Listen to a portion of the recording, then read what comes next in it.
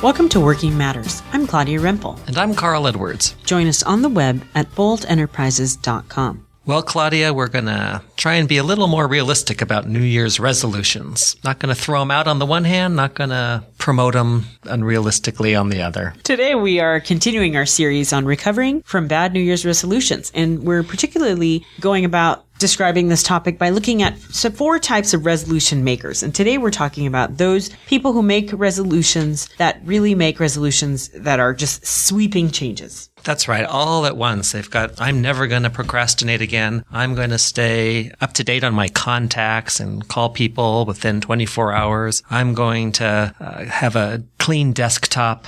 I'm going to lose 100 pounds. Yeah. You know, you look back and the style of work or the pattern that's in place they've had for years. What they struggle with using the New Year's resolution with is it takes a little more than just good intentions to change something you've been doing for years. So tell us, what are the good things about this person? What are the good things about what they bring to an attitude of change? Well, what I really admire are these high aspirations. They see something they want and they can identify it. They are articulate about it. And that's good. That's something that we can turn into a goal. That's something that we can shoot for. It's not, I'm merely unhappy. I'm merely ineffective at work. I have this thing on the positive side I want to work toward. Right. So they do have a sense of wanting to accomplish something big and good. Yeah. And what they run into is the disappointment and the frustration when reality intrudes and something happens that sets them back into their original pattern. They can't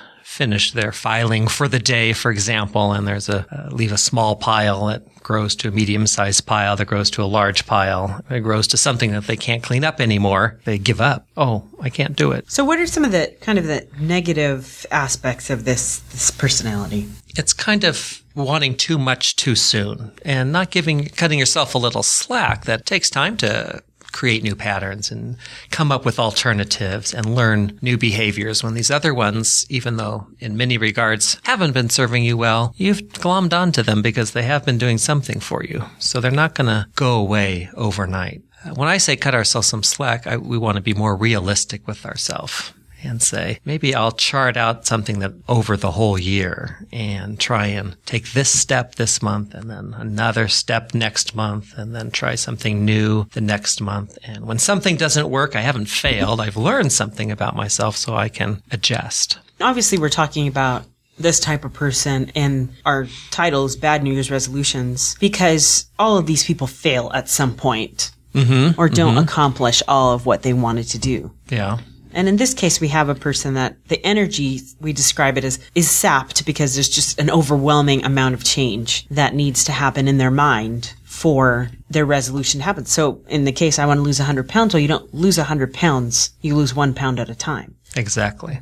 So what is a way for this person to have this enthusiasm, but then actually meet their goals? What would be a way to consider moving forward in this resolution making if you're this type of person? Well, what I would suggest, since you've already got this strength of being able to see what you want on the positive side, it's just too big and too far away, is to break it down into doable chunks. And there, what you want to find is your own rhythm. So maybe it's breaking down what you can try this month. And so if you broke down, what would that look like in a month? What step can I take this month? What new practice can I try to see if it helps move me in that direction? Then you've got something to work with in a smaller time frame, and you're not just trying to jump all the way. And you probably will surprise yourself at being able to come up with these things because you came up with the end product. What we just want to do is we want to cut it into pieces. Some smaller, manageable chunks. Exactly. And that seems to have a built-in way to keep yourself motivated because you're able to see accomplishment in smaller intervals as opposed to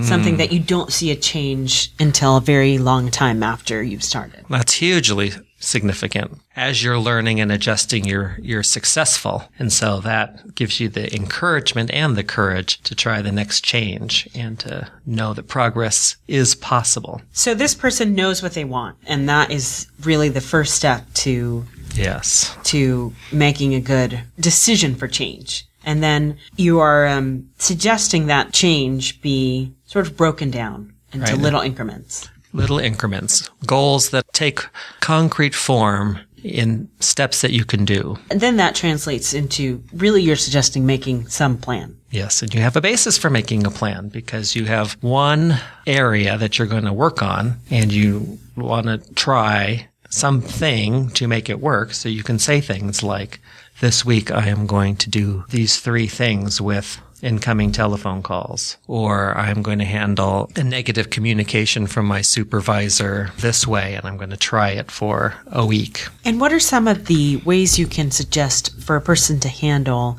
some of the setbacks that occur in life? Well, start by anticipating setbacks. So these idealistic people who want sweeping change and are all excited about this major thing they're going to do, though that's great on the positive side, but you have to realize and say there's going to be a lot of setbacks along the way, as you said. So reality keeps hitting, and it's that sort of thing that throws them off.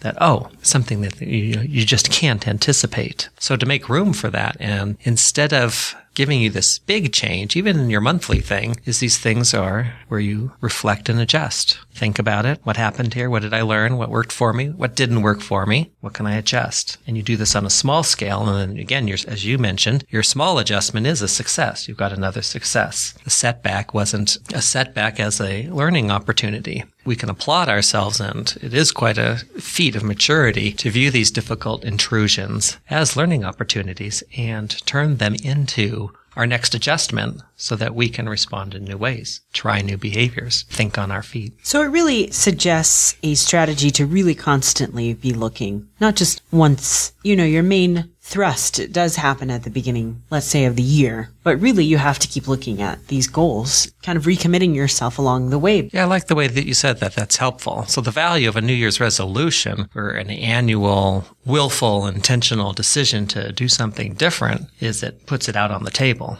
but it doesn't make it happen. But the revisiting, the rethinking, the pausing, the trying something different along the way, that's what brings it into reality. So the focus for this person really, since we know they've already have the passion, knowing what they want, is really to take the big resolution and break it down into manageable chunks. Exactly. And that's going to be your best bet not to have this all or nothing failure encounter when the first setback, intrusion, complexity comes along. I hope this is helpful to our resolution makers, listeners that fall into this category of sweeping changes. I know that I can sympathize with this. And next week, we'll be discussing the opposite, the flip side of the sweeping generalizations. That's right. Those who say, why bother? Join us next week for our continuing series on recovering from bad New Year's resolutions. And as always, we are on the web 24 hours a day at boldenterprises.com.